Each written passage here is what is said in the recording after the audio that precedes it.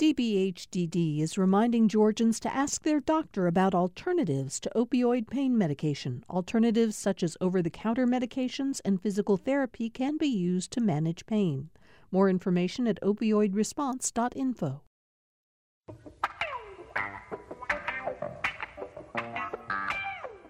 Welcome to this edition of Political Rewind, our day after the Super Bowl edition, if you're listening in real time. Jim Galloway, I think the winner of the Super Bowl was Gladys Knight. Man, her rendition of the national anthem was just magnificent. She didn't go anywhere she shouldn't have gone with her voice. Nope. She played it very good. And after that, the game was over. Really, that's right. So the runner-up winner were all the people who had to be in bed by 9:00. Yeah, well, I'm one of those, and I'm glad I turned off the TV and did go to sleep because this morning I realized I really didn't miss anything at all. That's Jim Galloway. He, of course, is the lead political writer for the Atlanta Journal-Constitution. He's with us on Monday and Friday. You read his column on Wednesday and Sunday in the AJC, and he oversees the Political Insider blog at AJC.com. Hi, Jim.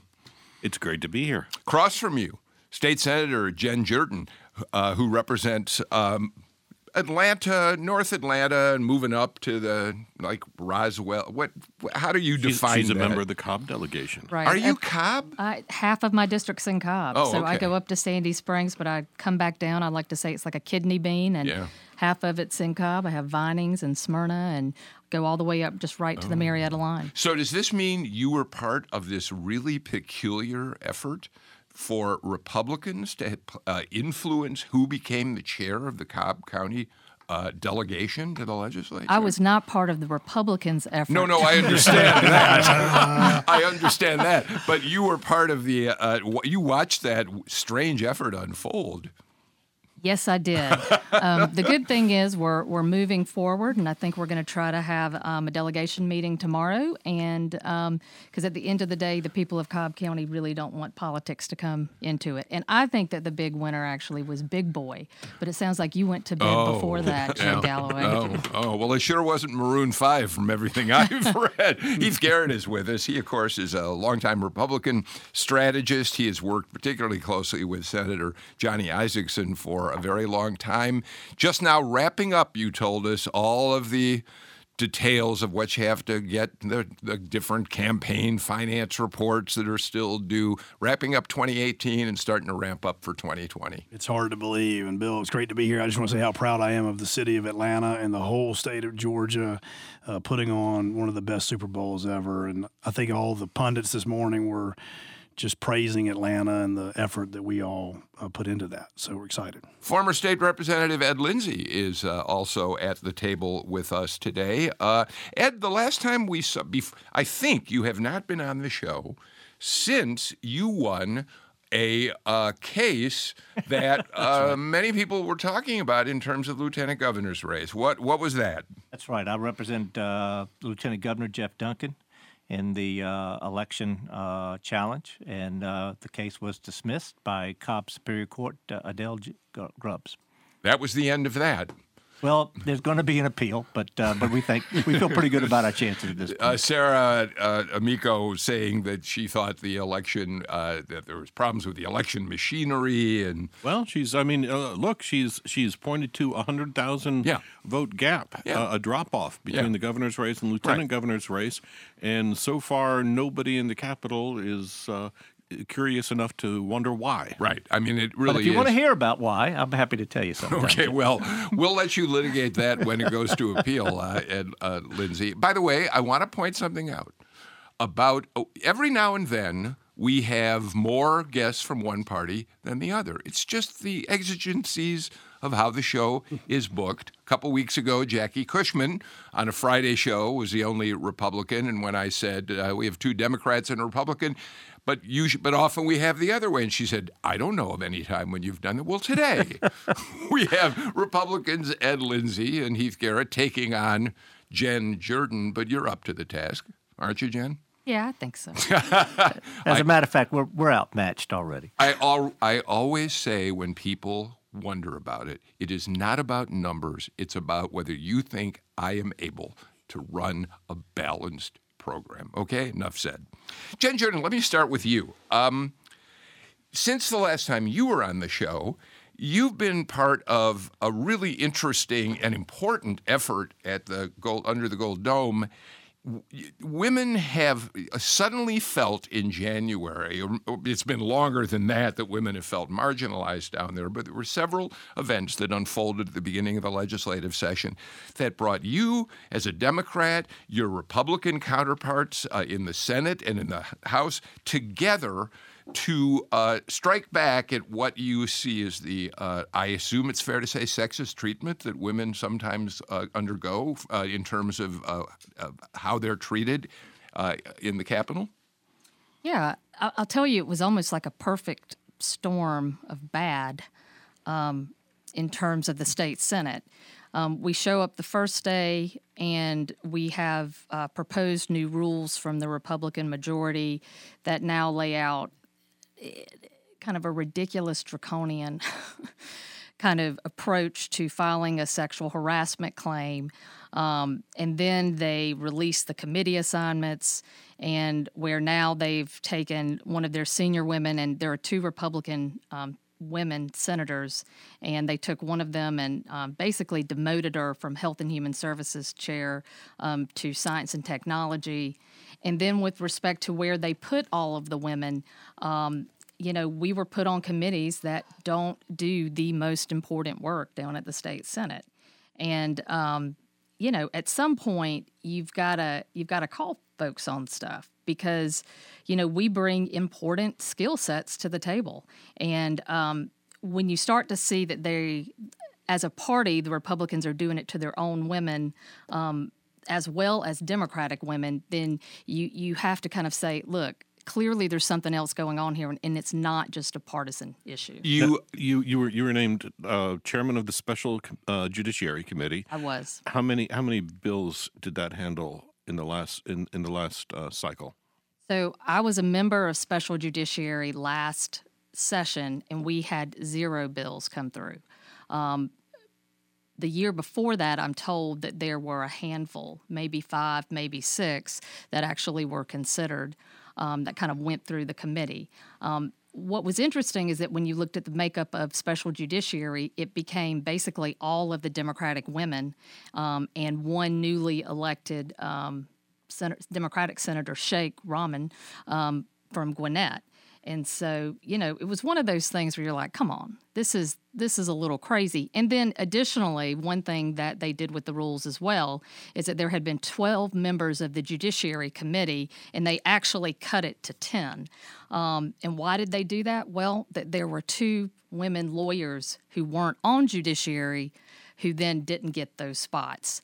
And in the history of Special Judiciary, the chair has always also been on the Judiciary Committee. And you're not. And I'm not. It's one of the things that was interesting about reading that, Heath, is as that unfolded, is when I first read the news, the assignments that a Democrat, Jen Jordan, had been appointed a chair in the Republican-held Senate, I thought, well, there's a blow for bipartisanship, good for Jeff Duncan, Lieutenant Governor, and the leadership of the Senate that puts together these committees. It didn't take long to find out that that really wasn't the case. No, and I don't have inside information on how or what all went down here. I think it's a combination of a couple of things. Number one, some of it's raw politics, right? Most of the women in the Senate are Democrats. The Republicans are in the majority. It's not uncommon for majorities in all state legislatures to make sure that the opposition party doesn't get the plum assignments on these committees. Now, that being said, it's also income, and there's unique circumstances around Renee Unterman, right? I think one of the things you can say there is that's purely raw politics, right? If you end up opposing or supporting the wrong candidate in a primary, there's political punishments, if you will, that are meted out by both parties. And she was a very tight Casey Cagle. Casey Cagle, right? So in some respects, it's very respectful of her as a woman. They're treating her just like they would have treated a male chairman and demoted them in similar circumstances. However, we as Republicans have to look through this lens, and I say this all the time in my speeches. Right, there's a gender gap among voters when it comes to the Republican Party and to our candidates. We have to look through it with this lens, whether we think that's necessarily philosophically always the right thing or not to do. And you got to pay attention to it. And I've been fortunate to work with Johnny Isakson and Chris Carr and others who've always had that kind of perspective to it. But it's absolutely something you've got to pay attention to in politics. Ed, it's interesting to hear the notion that Renee Unterman, this is real equality at work. She was treated as anyone would be if they did not support the winning candidate. And you could make a case for that. Nevertheless, it was another one of the reasons that people like Jen Jordan was willing to form a bipartisan kind of group to fight this sort of thing. Unterman, she's very controversial. Yeah. There are people who find her hard to deal with down there, but she ran the health committee with intensity, with passion, and took up issues that mattered. Well, she did. And I want to start off by saying that Renee and I worked on a lot of legislation together, in particular dealing with the human trafficking issue. She and I worked very closely, hand to glove on that sort of issue. But she plays hardball and with high elbows. And she doesn't apologize for that. That oftentimes advances your career and sometimes set back. I'll say this right now about Renee. This may be a temporary setback, but don't count on her being out. She'll be back. She knows how to build relationships behind the scene, as she did with Casey Cagle, and she'll build those relationships with the new lieutenant governor, the new governor, and she'll be back. What Republicans in the Senate and goodness knows probably in the House and elsewhere need to kind of be cognizant of, and Heath kind of pointed us to it, is that there came a time in Georgia politics when a Republican had to realize that when he attacked Democrats and it looked like he or she was attacking African Americans, that was a problem. And now you have the same problem because there's such a big gender gap, especially in the legislature. I think 13 of the 15 women in the Senate are Democrats. You can say that you're this is simply partisanship, but it's also very male dominated. Yeah, and I honestly, I really wish they would have just come and said, you know what, this is just politics. Suck it up, right? But the problem is the messaging on this was so poor when you have statements being made like, no, what we really tried hard to make sure that the right skill set and that we looked at each senator and said, what are they really good at and where are we going to place them? That doesn't really hold water when you take two lawyers and you don't put them on the Judiciary Committee. And we haven't talked about the sexual harassment. Well, that was the next thing I wanted to get to. As a matter of fact, anybody else want to finish up? Yeah, but I would like to point out one thing, particularly in the House, and I'll talk up from my old chamber. The House, the Speaker Pro Tem is Jan Jones. Some of the biggest committees in the House are chaired by women. Such as Lynn Smith on natural resources Sharon Cooper on health and human services. So, I'll talk up my old chamber there. Jim just mentioned something that's very important. On the same day, we've talked about this on the show before, on Brian Kemp's first day in the governor's office, he signed an executive order that standardized and created a very specific procedure for how sexual harassment would be dealt with in state government agencies, and it seemed to be a pretty good step in the right direction from the governor's office. On that same day, what did the Senate do with harassment rules? So they dropped a brand new ethics rule, that's what they called it, but it outlined a new procedure with respect to sexual harassment claims, and it completely upended kind of everything that we had been moving toward and working toward. And it was really in conflict in a lot of ways with what I think Governor Kemp was trying to do with respect to his order. And I mean, they limited it to a 2-year period, and I think Galloway has said on the show before, but then the little tweak to that is, well, but you can't file a complaint while someone's running for re-election. We run for re-election every 2 years. For about 6 months. Right. they changed the burden of proof to say it has to be clear and convincing evidence. You may have to reimburse the cost of the investigation if you're a complainant. You can be sanctioned for contempt, meaning you can be jailed by the Senate. And these are all targeted toward the person making the complaint. None of this is putting any kind of burden on the fact that someone is coming forth and saying they've been a victim of some kind of abusive behavior. So looking at that through the lens of being a lawyer and as a woman, it clearly was written with an eye toward keeping people from filing complaints, which is exactly the opposite of what we need to be doing. Jim, in the Me Too era, the passage of these rules seems so entirely tone deaf, it's kind of staggering. Well, clearly what they were doing is they were fighting the last war. Right, David Schaefer. Right, and he was. He was accused immediately after he qualified for election for the lieutenant governor's race in March. I think the Senate Ethics Commission exonerated him in April. Nonetheless, it became a big issue in the primary runoff through some dark money expenditures. So, Ed, this is not the face that you would imagine the Republican Party wants to wear at a time when women seem to be, at least in suburban areas, abandoning the GOP. Well, the fact of the matter is, folks need to have a place where they can come and file a complaint and be able to be heard. And in this day and age, they need to do so. I am glad to see that the lieutenant governor has been reaching out to folks to try to say, okay, let's take another look at this rule and move on. Tone deaf may very well be a good description, but let's see what the final product looks like. There needs to be some of the aspects that Jen has covered, as a lawyer who defended people. I have to sit there and go, God, that sounds a little bit tough.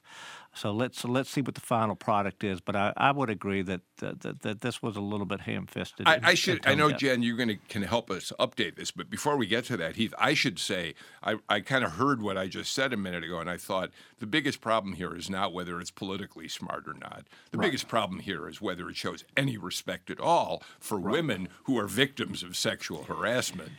Well, and look, Jim had it exactly right. It looks like they took this one most recent example in isolation of what happened to David Schaefer, and they're feeling like an innocent situation was created for political purposes, right? And then not paid attention to the broader policy, right? Let's talk about the politics for a second. Really got to be much smarter about the filter of which you're viewing anything related to sexual harassment or women, because it's the right thing to do, not just because it's good for politics. But number two, they are trying to protect the innocent, right, from being falsely accused for political purposes. We had just gone through what was obviously a nationally divisive issue around this issue with the Kavanaugh hearings in Washington, D.C., but clearly didn't think this all the way through from a policy standpoint, because at the end of the day, you're trying to protect the accuser in this situation from retaliation and all the other things that come along with it. And there's plenty of data out there that these accusers don't feel comfortable coming forward, and we have problems in all of our institutions with it. So I'm with Ed. I want to see what the final product is. Governor Kemp has a good start to this, so Republicans are trying to figure out how to get this right. So, and if I could add one other thing real quick. I am gratified that Kay Kirkpatrick is the chair of the Senate Ethics Committee. I know Kay, and I think that she's someone who would like to try to work something out. There are potential changes in the works. Is that right, Jen? There is. I mean, I think that, look, the lieutenant governor has, and I think he said this publicly to the press, that he was not aware of this rule, and that basically it was that it had been communicated to him that nothing's a big deal. This is just kind of pro forma. We're going to move about kind of our business that day. And then as soon as it hit the press, he started getting texts and calls, and he was like, what is going on? And so from his perspective, I mean, I think what he's doing is he's taking a hard look at it to see if there is anything that needs to be done. And, right now I'm hopeful, right? We can always be hopeful, and in terms of the lieutenant governor, I mean, he has shown a willingness to look at things and to be a lot more open, maybe than past holders of the office. And so, we'll see. So let me ask you before we move on, a much broader, more general question.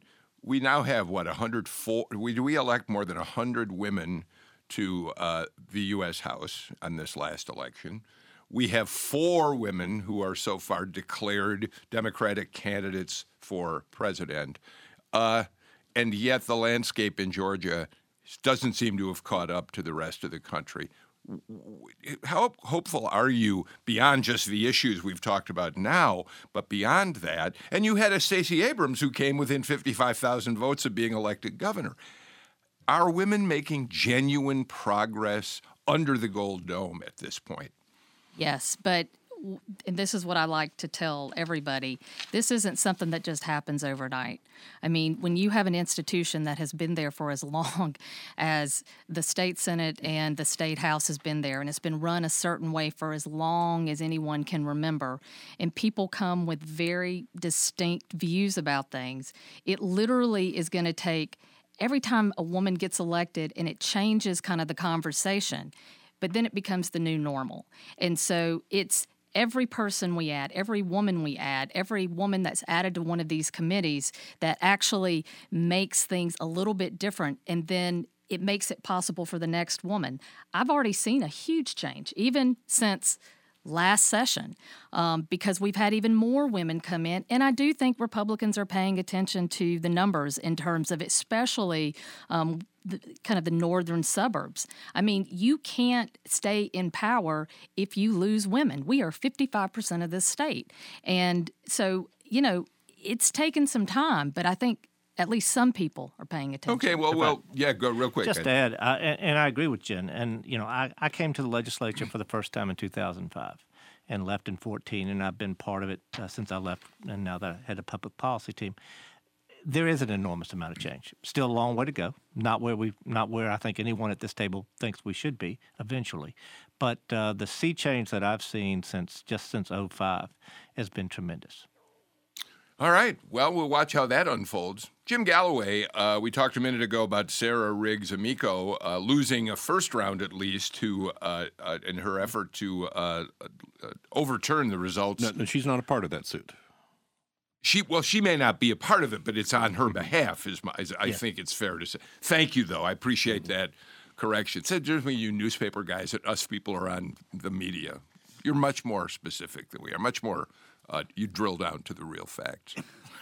All right, but I interrupted. I'm sorry. No, that's fine. Are we ever going to get a representative in the 28th district, Georgia House of Representatives? Well, we're going for a threefer. 3. Wow. We're going to the 3rd election between Dan Gassaway and Chris Irwin.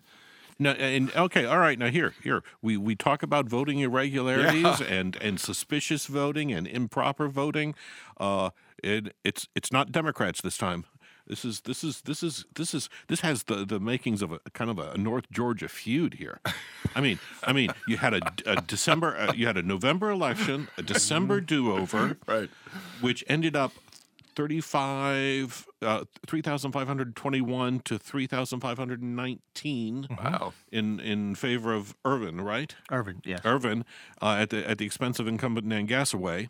Now that has been overturned because you had four voters who did not live in the district. Yeah.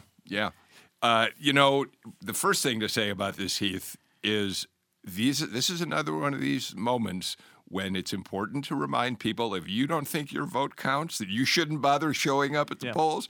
This is why you should. And presuming you vote in the right district, right, right precinct. And also, it should be. This is important.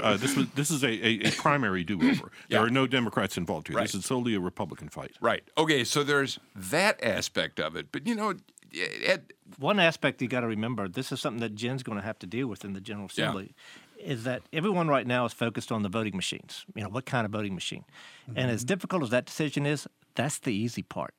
The hard part, in order to get more uniformity and standards in place to be dealt with across the state, is for the state to take greater control over the elections. Because right now, these problems that took place in that district and took place in a lot of these other campaigns are the result of the fact that we have 159 county election boards with 159 different standards.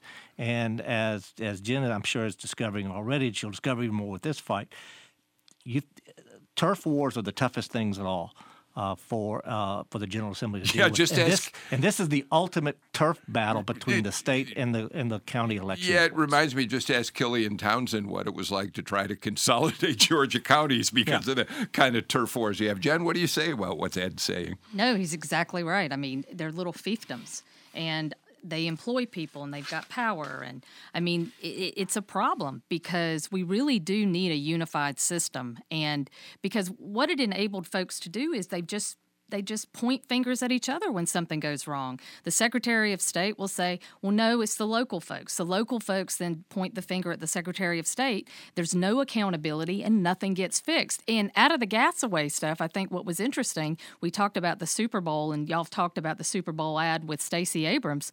Well, the Republican official that she appeared with was Natalie Crawford from Habersham County, who's right in the middle of this big mess. And it's not just, we're not just talking about placement of precincts. We're talking about 159 different standards when it comes to judging absentee signatures, deciding when provisional ballots are necessary, and when they should be counted. Oh yeah, that's what I'm talking about. We need more uniformity, and that's only going to happen when we have a greater state. Heath, you get the last word in this segment. And I like the wrinkle on this, right? Because at the end of the day, you had 4 people who voted in the wrong place, which is the argument that Brian Kemp and all of us on the Republicans have been making of why we need good voter fraud and identification laws.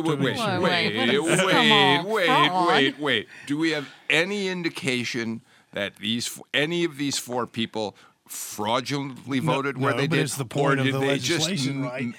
Accidentally show up. So it happens accidentally. And how do we do that? Because we've realized through the identification process. I'm trying to pick up on Galloway's point about being much more specific. All right, I got to get to a break. This is Political Rewind. You can watch us right now on Facebook. Go to the GPB page. A lot of you are already doing that. Tweet us at PoliticsGPB. We'll be right back. Financial contributions from listeners like you are not the only gifts that keep GPB on the air. In fact, many listeners have already chosen to donate a used vehicle to GPB. We'll pick up your vehicle for free and send you the paperwork for your taxes. Get started today. Call 877-GPB-1CAR or go to gpb.org/cars. That's 877-GPB-1CAR or gpb.org/cars. And thanks. President Trump has focused on the debate over a border wall in recent months, but the State of the Union offers a chance to highlight other priorities. Americans want to hear much more than immigration. They want to hear solutions to health care, to infrastructure, to data privacy, foreign policy. We'll preview the State of the Union this afternoon on All Things Considered from NPR News. 4 till 7 today on GPB and gpbnews.org. Galloway, we talked on this show last week, and you had made news in the Political Insider blog that the Stacey Abrams folks were spending $100,000 to run a TV spot during the Super Bowl. It would be only in Georgia media markets. I have to say that nobody saw it. Nobody here. Well, no, I'm also seeing on Facebook Live our listeners saying, did you see it? I didn't see it. I would love it if somebody out there either can tweet us or send us a message on Facebook Live. Tell us if you saw it and at what time it aired and where you were. What station? Yeah, what station? Because $100,000, we decided, Jim, would maybe get you, Albany, Augusta, Savannah, but it's hard to imagine it would also get you Atlanta on a Super Bowl night. No. You can't. You can't compete with Pepsi or Kia or some of the other commercials out there. Okay, well, so please do. We're turning to you in the audience to tell us if you saw that particular commercial last night. Why don't we go ahead and go to what we think is going to be happening in about 36 hours from now, when first President Trump gives his State of the Union speech, and then Stacey Abrams gives the response. Let's just say from the very outset here, Jim, we don't really, Stacey Abrams' people are playing it, and the Democratic Party in general, playing it very close to the vest in terms of exactly what the venue will be for her response. Right. We suspect it will be made out of Metro Atlanta, but the time and the place, the location, and the kind of the state of the props that may be there in terms of people and such, we don't know. And to tell you the truth, I think it's one of those situations where the response has often been an opportunity to kind of screw up. It's very much like a political debate. It's the wins are hard to get, and I think by lowering expectations, by maybe surprising viewers, I think they plan to mitigate that a little bit. It's going to be interesting to see what goes on with that. Ed? Well, this is a question to Jim and to Jen, for that matter, my Democrat and my reporter at the table. What do you think the odds are that Senator Schumer would give this assignment to her if he didn't already have a pledge from her that she's running for the U.S. Senate? I would say that you would have to have at least a very, very strong statement that I will seriously consider it. I concur. Yeah. All right. All right, let's go back. We'll talk about Stacey's response, but what about the president's speech in the first place?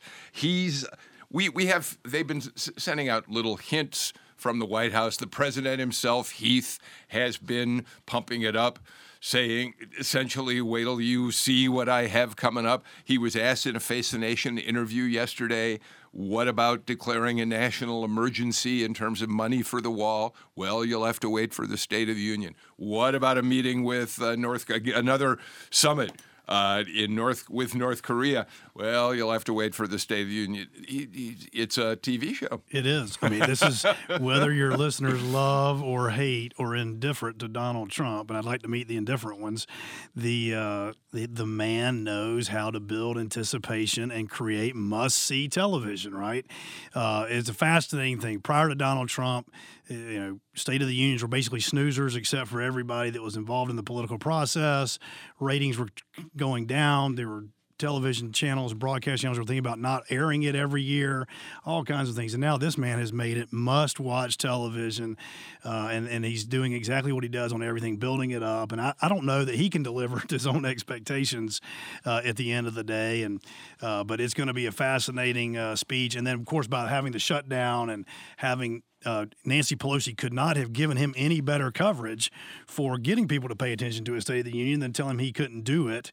And so the two of them are feeding each other's kind of base politics. But it's going to be fascinating. And actually, I want to say as a Republican, I'm excited to have a Georgian, give the response. I think that's good for the state of Georgia. I think it's good for body politic and all that's going in it. But I do think it's a tough row for Ms. Abrams. And I think he's a tough act to follow. We should real quickly point out that Johnny Isakson has invited Keisha Lance Bottoms, the Atlanta City mayor, to be with him, to be in the gallery for the speech.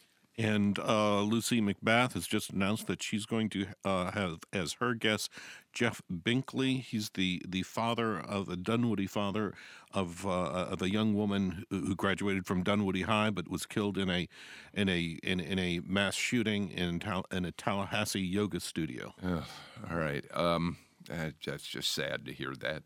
Jen, it's the White House has said that one of the things the president hopes to accomplish with this speech is to send a message of unity, coming together, working for common goals. How likely do you think it is that the atmosphere in the House chamber tomorrow night is going to be one which would encourage that sort of behavior?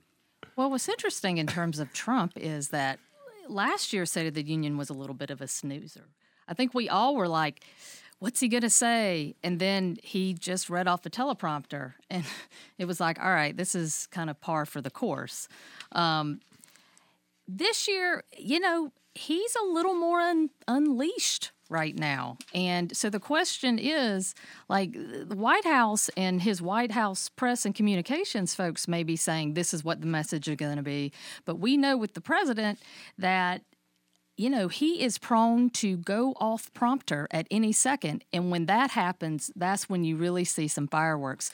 So that's what I'm interested in seeing is he going to stay kind of on message or whatever this message is going to be. And I think that's the hard part for Stacey Abrams, too, is how do you craft an effective response?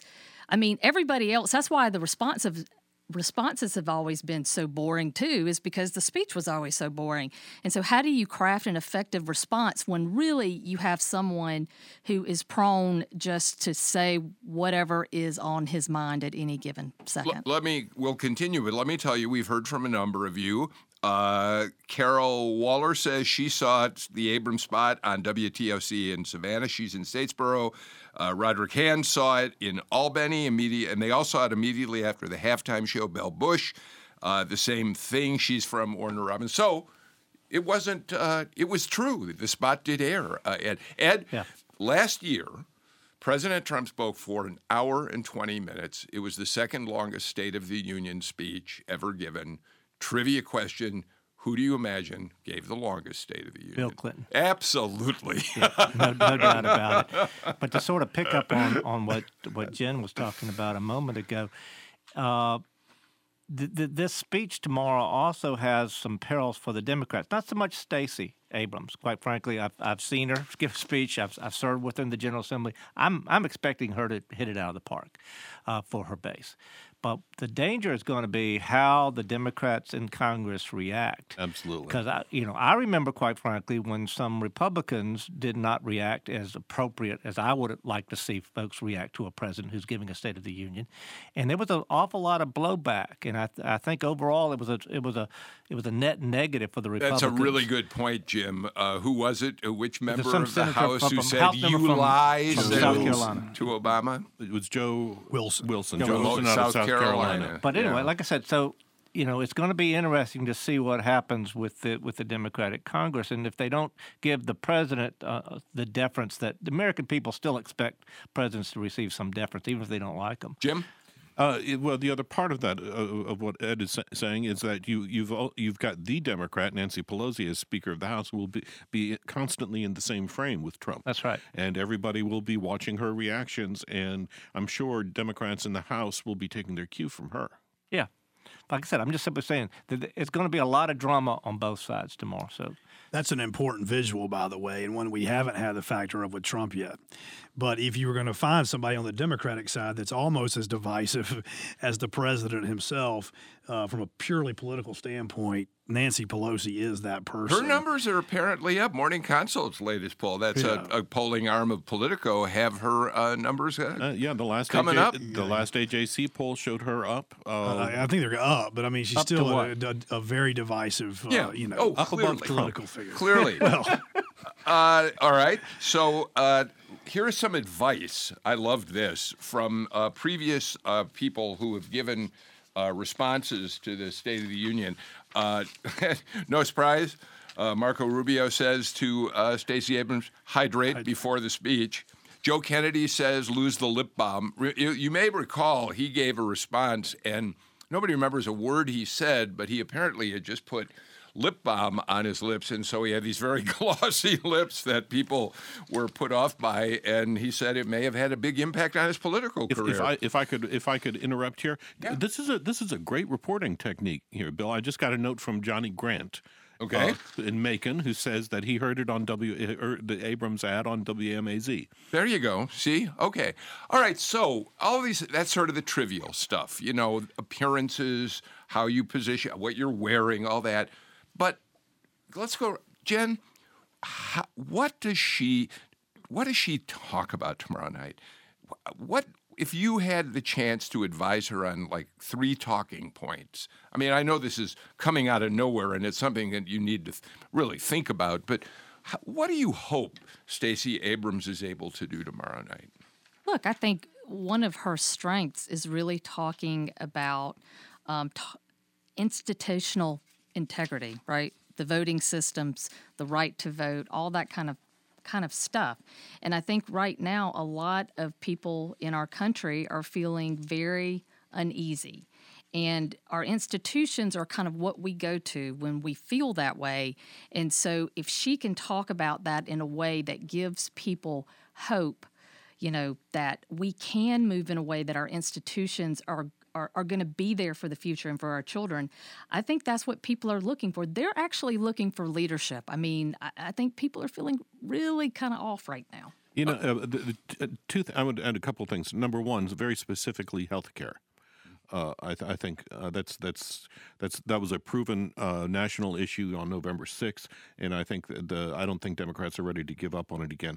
Secondly, I'm interested to see how much of Sherrod Brown's message she begins to pick up, which is basically a let's embrace the American worker.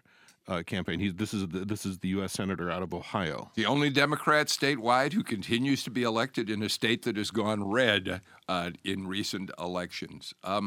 Heath, does she have a big opportunity here? I think to underestimate Stacey Abrams on this stage is a mistake that we as Republicans definitely shouldn't make from a political standpoint. And look, Stacey is a very competent legislator and at times has had oratorical flourish, and I think that she obviously became a much better messenger during this bruising campaign, and so I think that the Democrats have been smart in bringing her forward, and obviously it solved a little bit of a problem for Chuck Schumer since the rest of his chamber was running for president. But it absolutely gives her a stage and an opportunity for her to take advantage of those issues. I think Jim and Jen have nailed the issues that are going to matter to the Democratic base, but also to independent voters, and so I think she has a chance. And I do think that it's always been the place where you go to kind of lose your presidential campaign. But up until now, I don't think she's running for president like a lot of the other people were anticipating on doing. So it could catapult her into the presidential discussion. Interesting. If she hits the park. I'm sorry, Heath. I don't want to give you the last word on this segment. It's interesting, of course, that throughout her campaign for governor, Abrams, for the most part, stayed completely away from attacking President Trump. She focused on issues that she felt were much more meaningful to Georgians, as Jim points out. Health care is one of them. And that wouldn't surprise me. That was going to be my question, Ed. If she's smart, she's going to come in and she's going to talk about issues. Issues that matter to people around the kitchen table. And it's going to be difficult for her sometimes, and I'm curious whether or not she's going to have an audience or not, because the one time that Stacey can sometimes deviate from the excellent appearance that we all expect from her is when she's in an audience and she gets energized by that audience. That which looks good in front of an audience doesn't necessarily translate well in front of on television. So she's got to be careful about that. But she's a pro. She knows how to do this. And so, I'm expecting her to give a good speech and to clearly draw the line so that we can have a good race in 2020. All right, I got to get to our final break of the show. I will say as I go, this question about whether anybody will see her or not, to some extent, if you're president of the United States and you don't want anybody to see Stacey Abrams, you make your speech even longer than you might have otherwise, because it's going to get late in the evening since he doesn't start till a little bit after 9 o'clock. All right, we're going to get our final break of the show in. We'll be right back with more in a moment.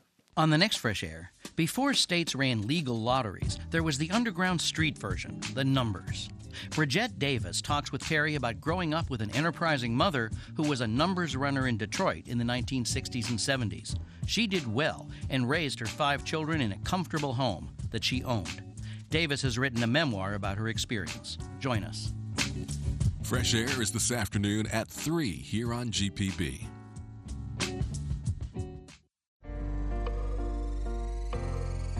I'm Ross Terrell, GPB's reporter in Atlanta. I cover issues that affect the metro area, and I break down what they mean for people across the state and people just like you.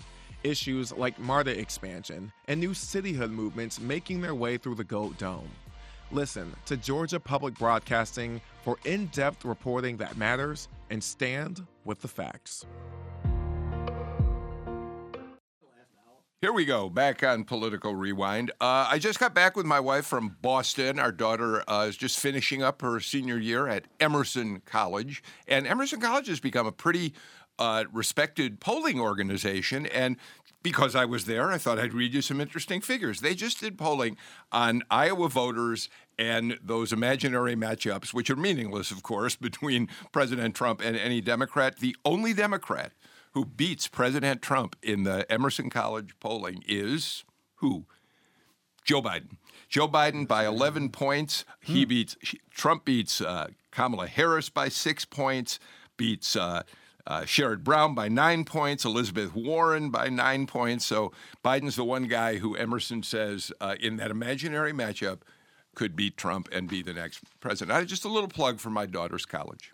All right, on to much more serious business. Jim, the revelation about Governor Ralph Northam of Virginia has been staggering to a lot of people, in part because it's just another example of the horrific bigotry that this country has continues to see unfold, even though this was back in the mid '80s. And just the terrible way they respond to it. Terrible, and that's right, exactly. And just it was. Okay, so first he's already the governor of Virginia is already embroiled in a debate over late-term abortion. On the heels of that, we don't know if there's a direct connection. Somebody has found a copy of his medical school yearbook. His page has a figure in a single photograph, a figure in blackface, and somebody in a KKK outfit. The governor says he's sorry he was in it. 24 hours later, he says, I wasn't in it. And you've got everybody under the sun except for Barack Obama and Stacey Abrams calling for his all Dems outside of Obama and Stacey Abrams calling for his resignation. And this is one thing you have to remember about Virginia. It's a very peculiar state when it comes to the governorship.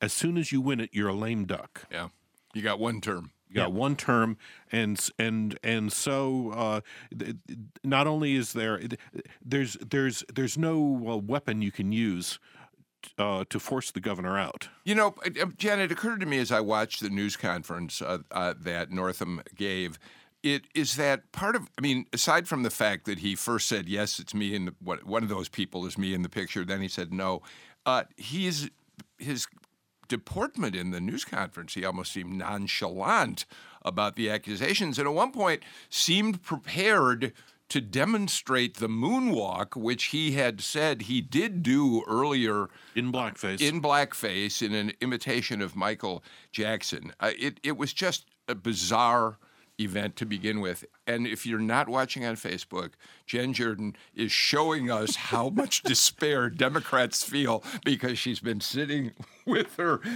fingers resting on her forehead. This is a horrendous thing for Democrats right now. So from a crisis communication standpoint, I have never seen a bigger failure. Yeah.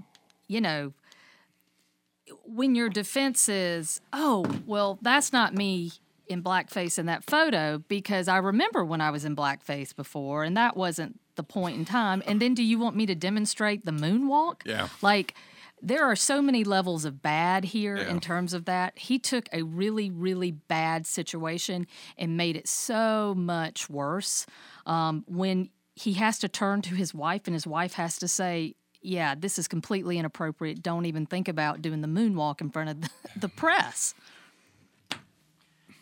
Well, can I first start off by speaking up for young professionals in the early 1980s?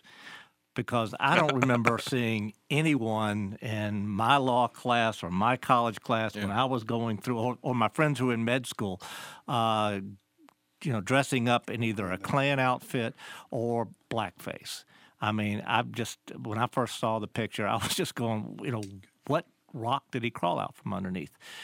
And, but I must admit, until I saw his press conference on Saturday, I was first trying to go, okay, maybe we ought to hear this guy out. And because I've often thought that, when you see something like this, the question is, does it represent who he is now, or does it represent how far he has come from where he was? So let's give the person a chance to be heard and see how he demonstrates how far he's come from a really horrible picture. And then there was, as Jen has already pointed out, and then was the press conference on Saturday. I don't know how he survives. I don't either. This reminds me of Al Franken. Obviously a sexual harassment situation, but at first was trying to explain it and then made it worse, and then said he wasn't going to resign and ultimately did. I think it's the only place for this to end up. About half the Democrats have come out, I think, maintaining intellectual consistency in the demand for him to resign. I think there are a few others who are trying to figure out the politics of it, but I think by the next 24 hours. Well, I think every Democrat who's running for president has already condemned him and told him he must resign. Plus the two senators from Virginia and the congressman who represents Virginia, the Richmond area. It's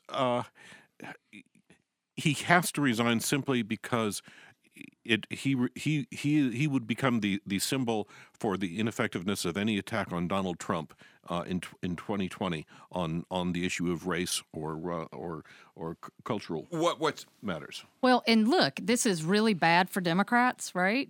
But it also presents an incredible opportunity in the sense that we have the Lieutenant Governor of Fairfax, who was just elected. He would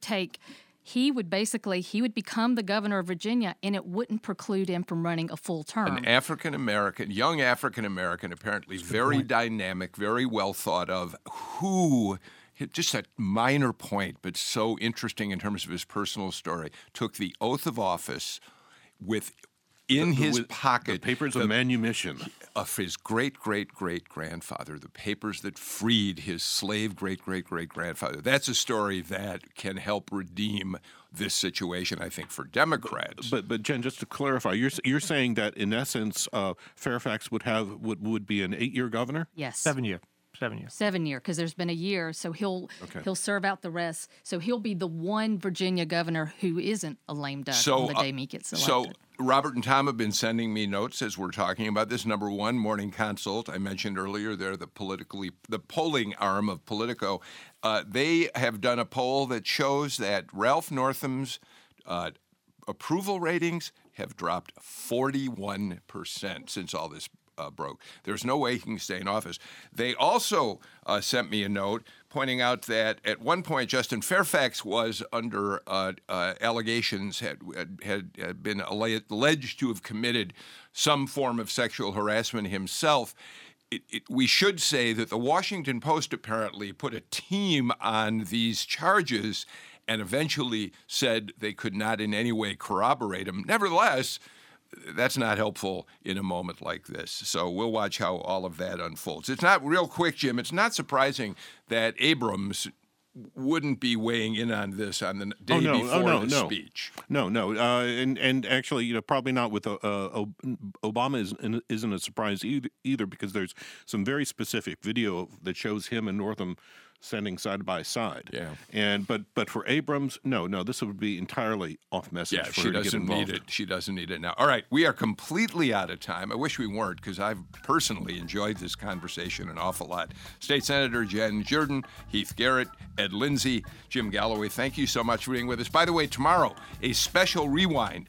We're going to have John Ward on the show. John Ward has just published a new book on the battle between Edward Kennedy and Jimmy Carter for the 1980 Democratic presidential nomination. It was a fantastically compelling moment in history for Jimmy Carter, and we'll break it all down in depth on tomorrow's show. And then, of course, on Wednesday, we'll come back and look at the State of the Union and the response. See you then.